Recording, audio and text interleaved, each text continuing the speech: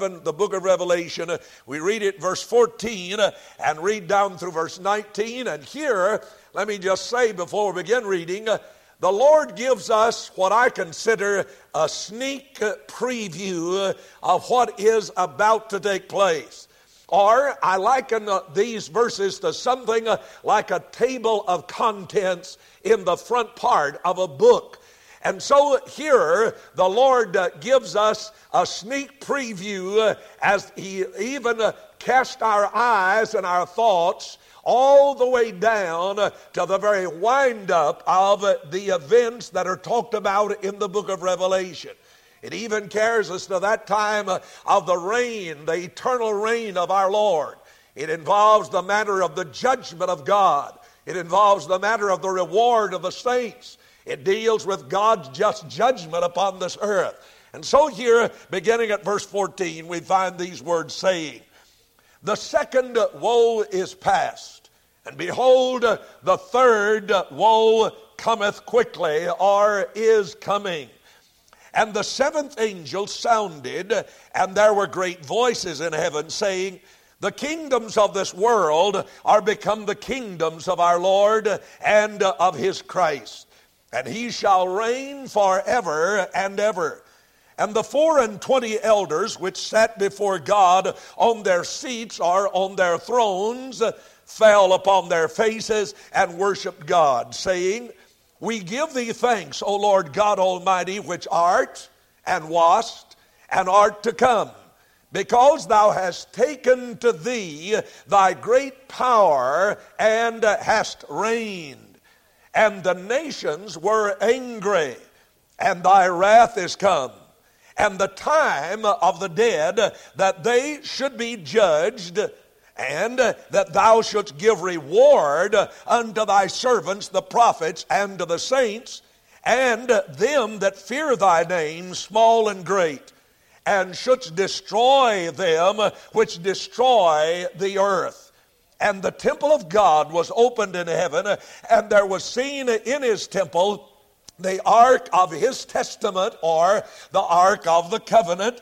And there were lightnings and voices and thunderings and an earthquake and great hail." Now here we have come to chapter 11 and the latter part of that chapter, which deals with what is termed as the third woe. The third woe is coming quickly. As you go back in our studies, I'd remind you of what we have seen in chapter 10 as well as here in chapter 11. For beginning in chapter 10, if you have been with us in these studies, we have revealed to us in these two chapters the purpose of heaven. The purpose of heaven as it relates to this earth and to many other related matters. Now there are three things that I want to call to your attention in relation to heaven's purpose. And we have already looked at two of them.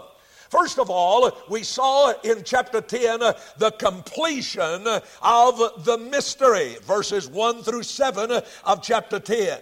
The second thing we saw, and we considered it last Sunday, and that was the coming of these two mysterious messengers. The coming of the two messengers as they come into the city of Jerusalem and begin to prophesy. And there, you remember the details of that, and I'll not take time to review it. But also in this chapter, as we'll look at today, we have the crowning of the Messiah. The crowning of the Messiah. Let me just back up and say one or two things about it to bring you up to date. Here in verse 1 through 7 of chapter 10, you find the completion of the mystery of God. The mystery of God. In verse 1 and 3, if you'll look back in chapter 10, you'll find that verse 1, 2, and 3, our eyes are turned upon Jesus. Our eyes are turned upon Jesus, and rightly so. And might I add this, that all the troubles of this very present world that we have now, that we have ever had, or that this world will ever have, stem from the fact that men have lost sight of Jesus. They have lost sight of Jesus. At this particular point in the tribulation period, you'll discover that men at this point have ruled out Christ altogether. That is, the Christ of the Bible, they have ruled out as a factor in the affairs of life. They have ignored him in their own calculations as to earth and time and purpose and so forth. And so as a result of having ruled out the Christ, the devil has substituted a Messiah who seems to mankind at this point far more exciting than the Messiah, the deliverer, the Savior that has been revealed in the Word of God. The world today, in fact, is hastening quickly in that very direction. The direction of the excluding of God and of His Christ from the affairs of life. Men are simply leaving the Lord out of their calculations, as I've said, of the affairs of life. And as a result, little thing, if any at all, seems to make any kind of sense. You and I think if you think you know this, we are living in an age of terrible frustration and confusion. Everywhere from the White House down to the lowest man on the political totem pole, to every John and Sally who walks the streets of our country and of our world, we are living in a mass of confusion. And daily we seem to be getting ourselves more and more into a hole and into a well that there's no way to climb out of. And I want to remind you again, it is simply because man has excluded God and excluded His Christ from their thinking and from their life and from their calculations. In other words, Jesus must be in the center of a man's life, individually, collectively, domestically, internationally. Jesus must be in His rightful place, or things just don't seem to make sense. Maybe I could illustrate it like this. For centuries on this earth, men believed that the earth, this planet Earth, was the center of the universe. They believed that all of the planets and everything else in our system revolved around this planet Earth. There were those who followed the teachings of the Greek philosophers like Aristotle and Ptolemy, who indeed were saying to men and women, this earth, this world is the center of it all. And thus they came up with many ingenious theories, trying to somehow give an answer to the questions and queries of men. For example, they tried to explain the seeming retrograde of the planet Mars. They were up a stump as far as being able to explain why there is the change from night to day and day to night. And so they were just in a terrible muddle and a puddle of awful confusion. Astronomy was confused with all of the inconsistencies to what was being advanced as far as the theory the earth was the center of the universe. Men simply did not have the key. They did not have the key, for they ignored the centrality of the sun. And thus there came along, as a result, two fellows, one by the name of Nicholas Copernicus, whose name you'll remember as a student in school, Johannes Kepler, and these two men came along and they advanced the theory and the fact that not the earth was the center of the universe, but rather the sun was the central feature of our solar system, and that all of the planets revolved around the sun. Now, when they came to receive that very understanding, things began to fall in place. The seeming retrograde of the planet Mars, the change from night to day and day to night, all of these things seem to have an answer as they recognize now that that star, the sun, was the center around which the planets revolved. And so it is in life. When men fail to put the Son, the S-O-N, the Son of God, in the central place in their life, life becomes a muddle of confusion and frustration, and you hear all kind of ingenious, invented theories to try to explain why things are like they are today. Somebody says our problem is education. We can educate everybody. We've solved all of our problems. Solomon said much learning just increases more trouble. And I'm not advocating that you stay ignorant. I'm just simply saying that that is not the answer.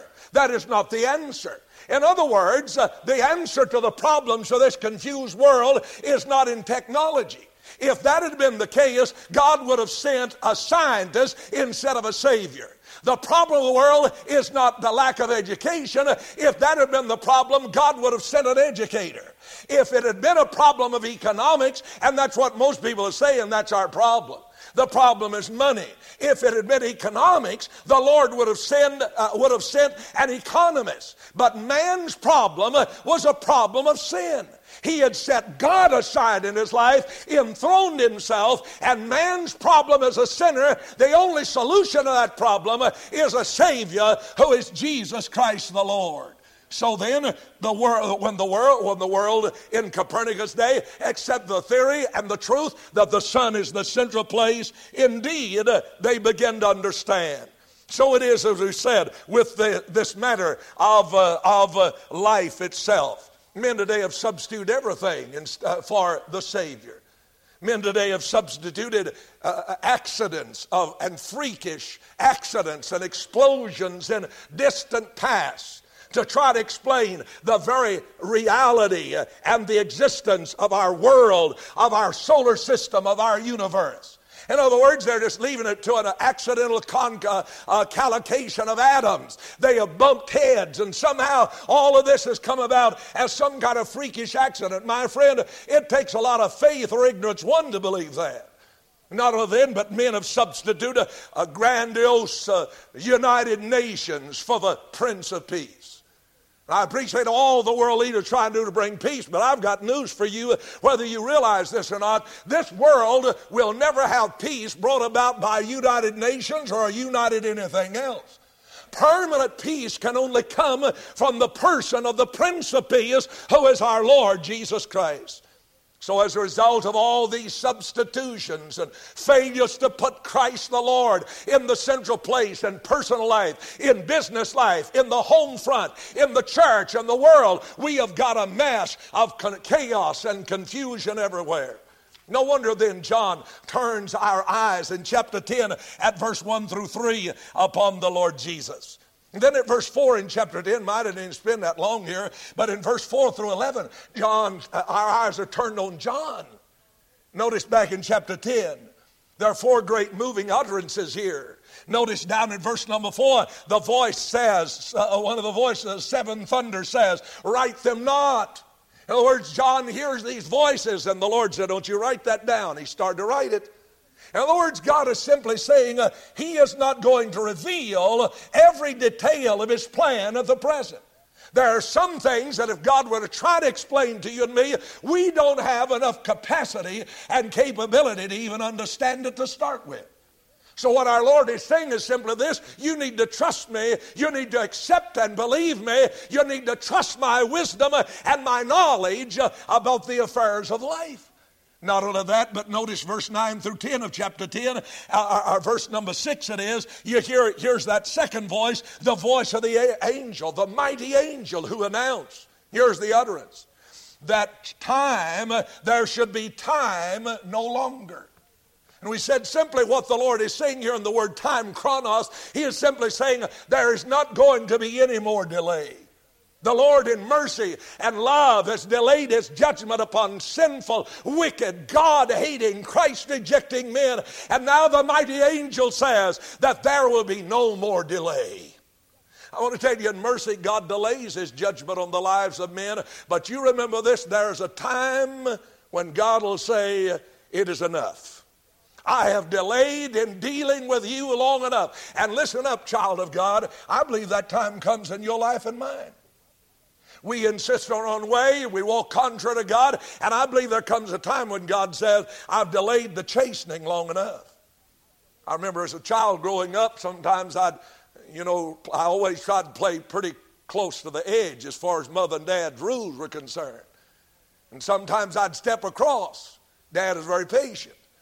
I'd maybe do it one time, two times, and I'd think, boy, I've gotten away with it now. But about the third or fourth time I encroached on that rule of family, I experienced the board of education being applied to the seat of knowledge. But he made a patriot out of me in a hurry. He applied the stripes and I saw the stars. In other words, I learned that I was not going to get by with a continuous encroachment upon the rules of family that were laid down by my father. And so then John hears this mighty angel. Verse 9 and 10, there is the voice concerning the little book. And the angel said, take it and eat it. And John ate it, and he said it was sweet to my mouth, but bitter to my belly. And I think what John is simply revealing here is that victory is coming, but there is a terrible price to pay for that victory. It is good news when we say, oh yes, victory is coming, but when we realize what a price. And I believe if we were to ever engage in war in the Middle East with Mr. Hussein, I believe there would be victory. And that's a good feeling for an American and for other united groups of nations that are standing against this aggression. But I want to tell you, though victory is a sound that is sweet, the price that is paid is very bitter. The loss of hundreds and thousands of lives that no doubt would be lost if such a conflagration occurred this very day in the Middle East, both on our side and the side of the Iraqis. There would be a tragic loss of life. And yet victory is a sweet sound, but there is bitterness in it. And that's what John saw here. Verse number 7 of the same 10th chapter. The seventh angel sounded and said, the mystery of God should be finished.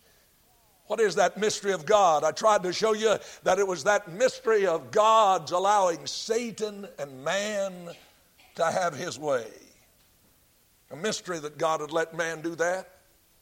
A mystery that God would let Satan run rampant seemingly in our earth today. Men who defy God, curse God, slam God, curse God, and yet how it is that God permits that. I'm going to tell you, he may in mercy permit men to walk under their sin now, but as I said a moment ago, there's a line that is drawn. And the Lord is saying here through this angel in verse number 7 of chapter 10, the mystery of God should be finished, that is fulfilled or concluded. That mystery of our God lets Satan and man too go on his way, but there's a stopping point. And that's what he's saying here. But notice in chapter 11 now, are you still with me? Y'all still with me? Not yet. All right, good. 3 nodded one way 10 minutes ago, and that's all. I want you to come up. Okay, look, verse 1 through 13 of chapter 11. I'm going to help you if I can. All right, look, the coming of the messengers. We looked at that last Sunday. The coming of the messengers.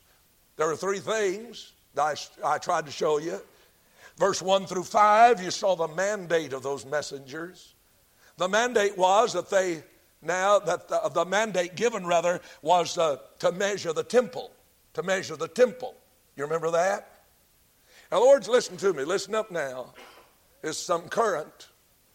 You realize that there is going to be a temple rebuilt in Jerusalem? And it will be rebuilt on the Temple Mount that now exists, the most sacred place. Do you realize this past week, the things that the Arabs said incited them to riot on that most holy place? When they stoned those men who were praying at the Western Wailing Wall, they had heard that some Jews were coming to lay the cornerstone of the temple. Now, Israel said, we deny that. And though there are many Orthodox Jews in Israel and Jerusalem who want to rebuild the temple, and listen, money upon top of money, thousands, millions of dollars have already been poured in from not only Israel and the Jews of Israel, but around this world of ours. The dream, the hope, the ambition, the desire of an Orthodox Jew is the rebuilding of that temple. And my friend, it's going to happen. And the Lord said right here through his message, you measure the temple. But he said, leave out the court of the Gentiles. Why?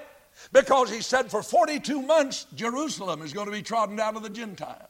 42 months.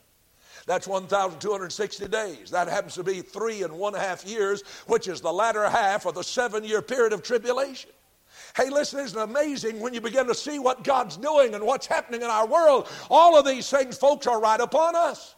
Never before in any generation's history, other than this generation in which you and I now live and breathe, have we heard talk about a rebuilding of the temple. We have heard the talk and have actually seen the reformation of a nation known as Israel since 1948. All of the things that are taking place. Folks, listen to me. We are living in exciting days that are nearing the coming again of our Lord Jesus Christ. You say you're setting a date? No, sir, I don't know. But I'm going to tell you, from every indication, we're not far, far from it. And yet when you see these things begin to happen, we know that the ultimate thing's going to happen when the Lord comes the second time and places his feet on the mount. But 7 years before that, the Bible teaches that the child of God who's saved, the born-again Christian, is going to be snatched off of this planet Earth in that moment that we call the rapture. And that's 7 years before these things begin to transpire. Look how they're already set up. I don't have time to deal with this, but I want to say it lest I run out of time and forget it. Saddam Hussein, who lives, and of course his country is Iraq, one of his great ambitions was to rebuild the city of Babylon. Now, if you know your Bible, you read a lot about Babylon in the book of Revelation. Have you read that recently? Mr. Saddam Hussein believes he is Nebuchadnezzar reincarnated. I think he needs to read what happened to old Nebi. The whole truth is, what I'm trying to get you to see, folks, is that all of these things are beginning to shape up. They're beginning to take shape. Already in this year, 1990, just a little more than 2 years from 1992, the European Common Market intends to be a powerful force. There are dates that have been set by such movements as the New Age movement, and they declare by the year 2000 they will have completed their quest of creating a one-world political system, a one-world religious system, a one-world unity. Here we are in 1990. Now, I'm going to tell you, folks, it's time we wake up in this country and in this church to realize that we don't have long to do what we must do in getting the gospel to men and women. We need to awaken. And so, I didn't mean to spend that long there. But the seventh angel, the mystery, God said, the mandate, measure the temple. The witnesses who would come would witness for the same period of time, for 42 months or 3.5 years. Notice verse 7 through 10, the martyrdom of these messengers. The Antichrist, or who is known as the beast in Revelation, prevails upon these two powerful witnesses. We have said either they could be Elijah and Moses or Elijah and Enoch. Now, I'm not going to tell you which one I prefer, because I really do not know. The scripture did not say who they were. I just told you last Sunday there are some reasons to believe in one direction or the other. But here's what I want you to understand. These witnesses will stand in defiance of the Antichrist and his system. They will become a thorn in the flesh of international cooperation. They will witness, and the world tried to destroy them, and those who try to hurt them, the Bible said, fire proceeds from their mouth, destroys those who would endeavor to hurt them. And they will witness until that period of time God said, I want you to witness, and then the Antichrist will prevail, will kill them, and they will lie dead in the streets of Jerusalem. I'm talking about Jerusalem on this earth. Will lie there for 3.5 days. While their bodies decay, what is that sets in? Mortis, something I've forgotten anyway. What is it? Rigor mortis. Just sets in. Here these fellows are. Can you imagine flies swarming around? And the Bible said the peoples, the nations of the world will see them. That could not have happened until Telstar. And through satellite systems, television, men all over this world are going to see those cantankerous, obnoxious, fundamental, Bible-believing fellows who stand up for God as his chosen witnesses. When they are killed, they lie dead in the street for 3.5 days, and people have a satanic Christmas.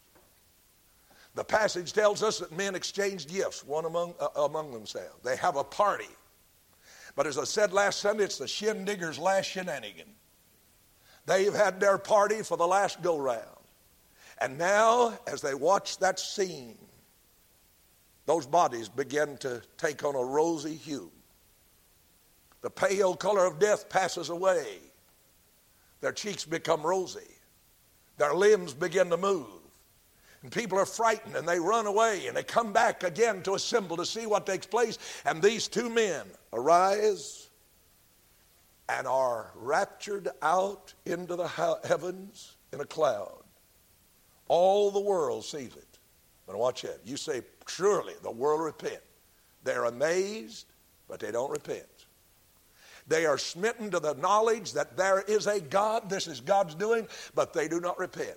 And we have people right here in Habersham County, and maybe somebody right here in this audience. You recognize God. You know that God's done a work, but there's never been any true repentance in your heart. Never a change of heart, never an experience of conversion, never been born again. And yet men can recognize the work of God and still not be right in their hearts with God. Well, I've said all that to say this. We come in verse 14 through 19, the crowning of the Messiah.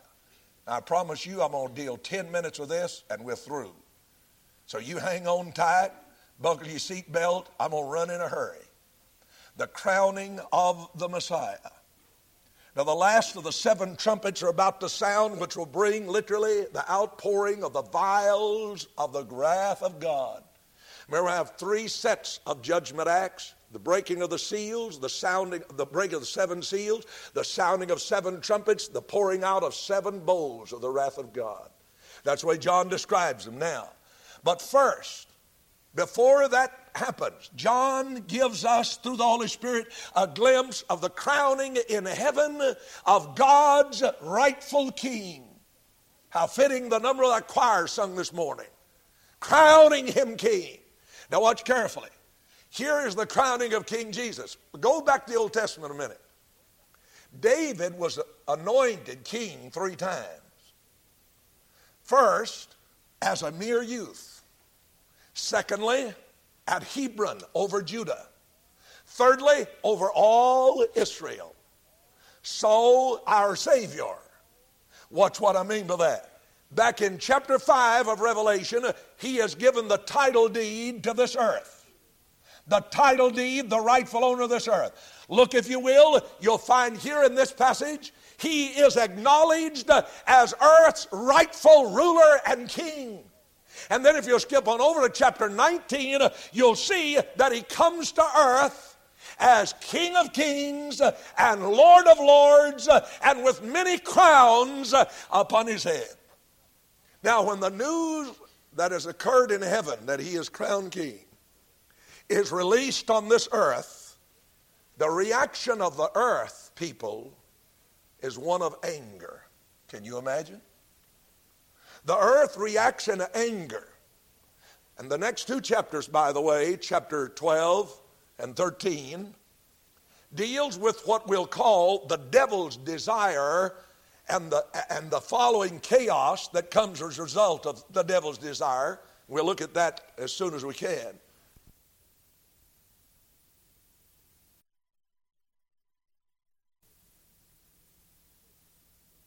Verse 18 here says, and the nations were angry. Now I want you to jot this reference down and read this when you get home. Please do it. Write down Psalm 2, verse 1 through 6. You'll find that it deals with the heathen raging, and I imagine in a vain thing. How they're saying, let's throw off his bands. In other words, we're talking about they want to exclude God, leave God out, push him out altogether. Now, what happens in heaven, this crowning of the Savior as rightful King, what happens in heaven and what happens on earth, they stand before us in stark contrast. For example, there is judgment on earth, but there's jubilation in heaven. There is rage on earth, but there's rejoicing in heaven. There is cursing on earth, but there's crowning in heaven. There is woe on earth, but there is worship in heaven. You'll see it in these verses. Now, I want you to notice two particular things, and I'll just lay these out to you in verse 14 through 19, the remainder of this chapter 11. First, in verse 14 and 15, the third woe on earth is introduced. At verse number 16 through 19, notice the thankful worship in heaven. Now, you're going to have to think with me, folks. This don't come on a silver platter. You have to use your coconut. That's the reason the Lord gave you one. So kind of wind it up. Now, watch carefully. The third woe on this earth. Now, the events that fall under, watch this, the events that fall under what is described as the third woe, all those events go all the way through chapter 15. And at chapter 16, verse 1, you have the beginning of the pouring out of the bowls of the wrath of God. That is, the more intense, the more severe, the more horrible judgments of God. So, the woes have been, there are three of them, as we've seen.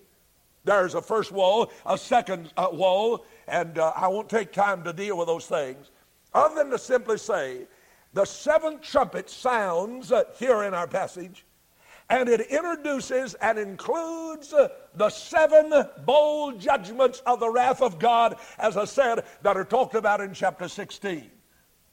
Now, here in the verses that are before us, one question is forever settled, and that is the sovereign right of God to rule.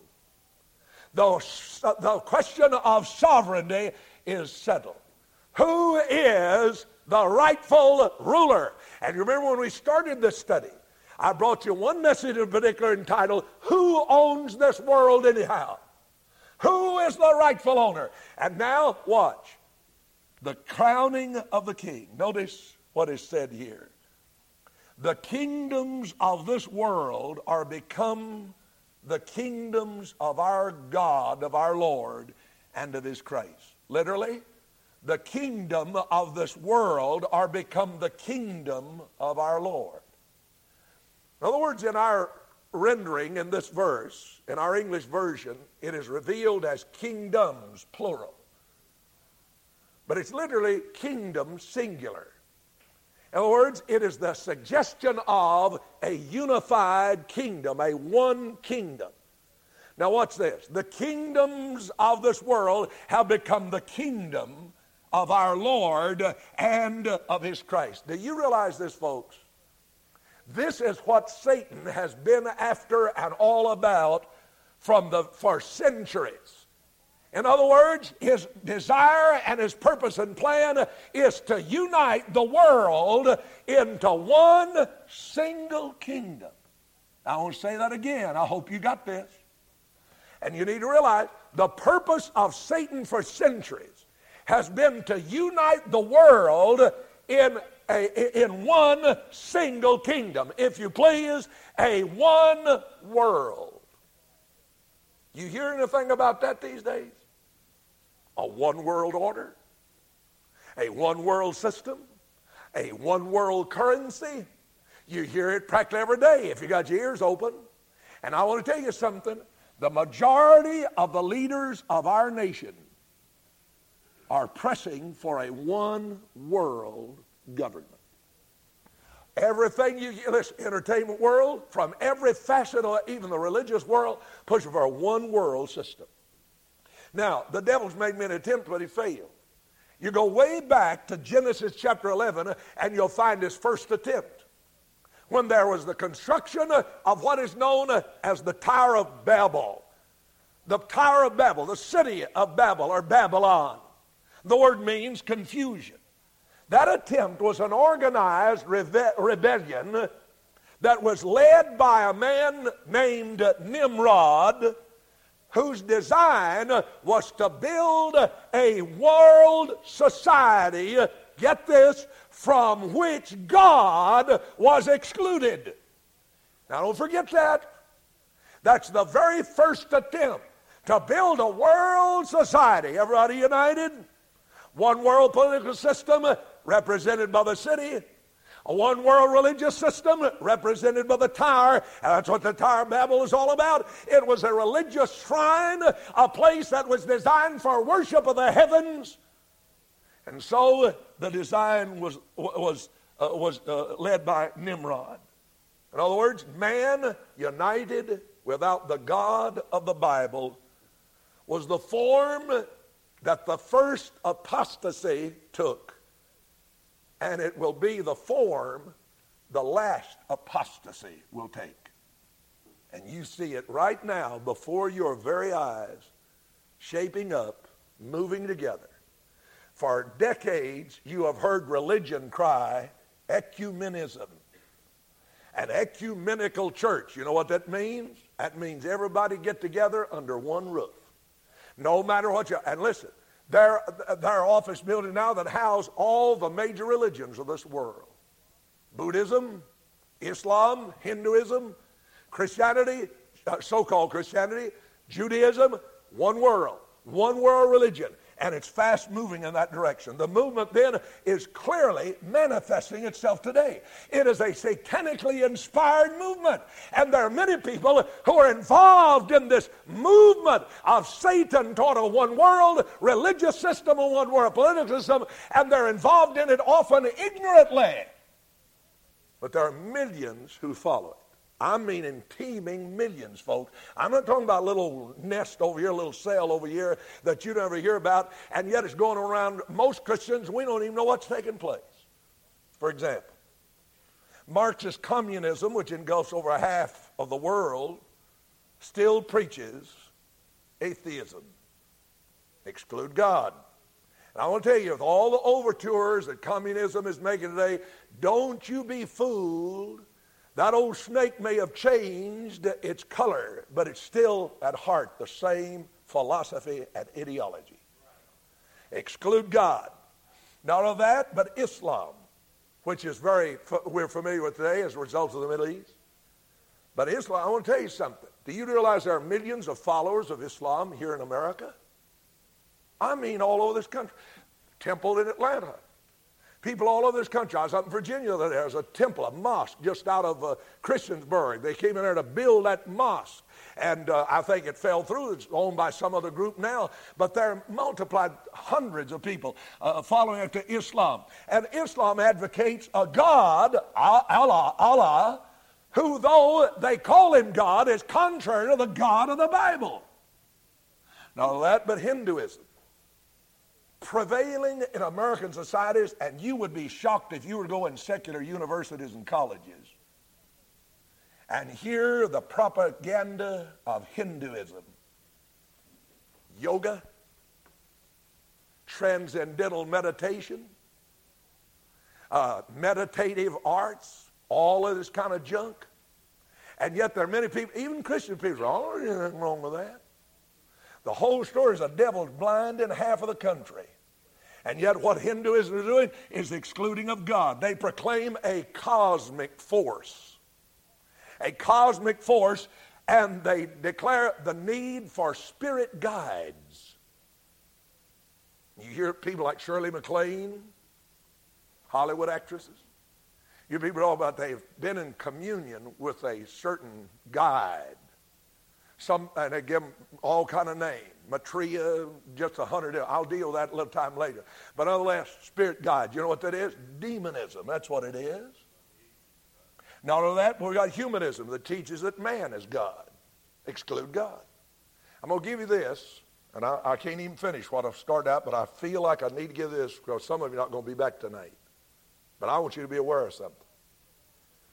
We are involved today in what is known as a New Age movement. Now, I do not have time to deal in detail this, but I just want to give you one or two of their points from their master plan, 13 points in their master plan. And this is what they're attempting to do. And I'm talking about a movement that is absolutely sweeping this country and this world. In their 13-point master plan, and by the way, their plan is publicly expressed by its own leadership. Point number one, the principal aim of the plan is to establish a one-world, New Age religion and a one-world political and social order. Point number 5, world peace, love, and unity will be the rallying cries of the New Age world religion. Now, the Bible warned us and said, watch it. When they holler peace, peace, don't be taken in by that. Well, a lot of people talk about love, love. Let's unify. All that sounds good to the person who knows the Scripture. Number 8 point, listen to this. Christianity and all other religions are to become integral parts of the New Age world religion. In other words, let's get them all together, everybody under the same roof, a one world religion. Point number 9, listen to this. Christian principles must be discredited and abandoned.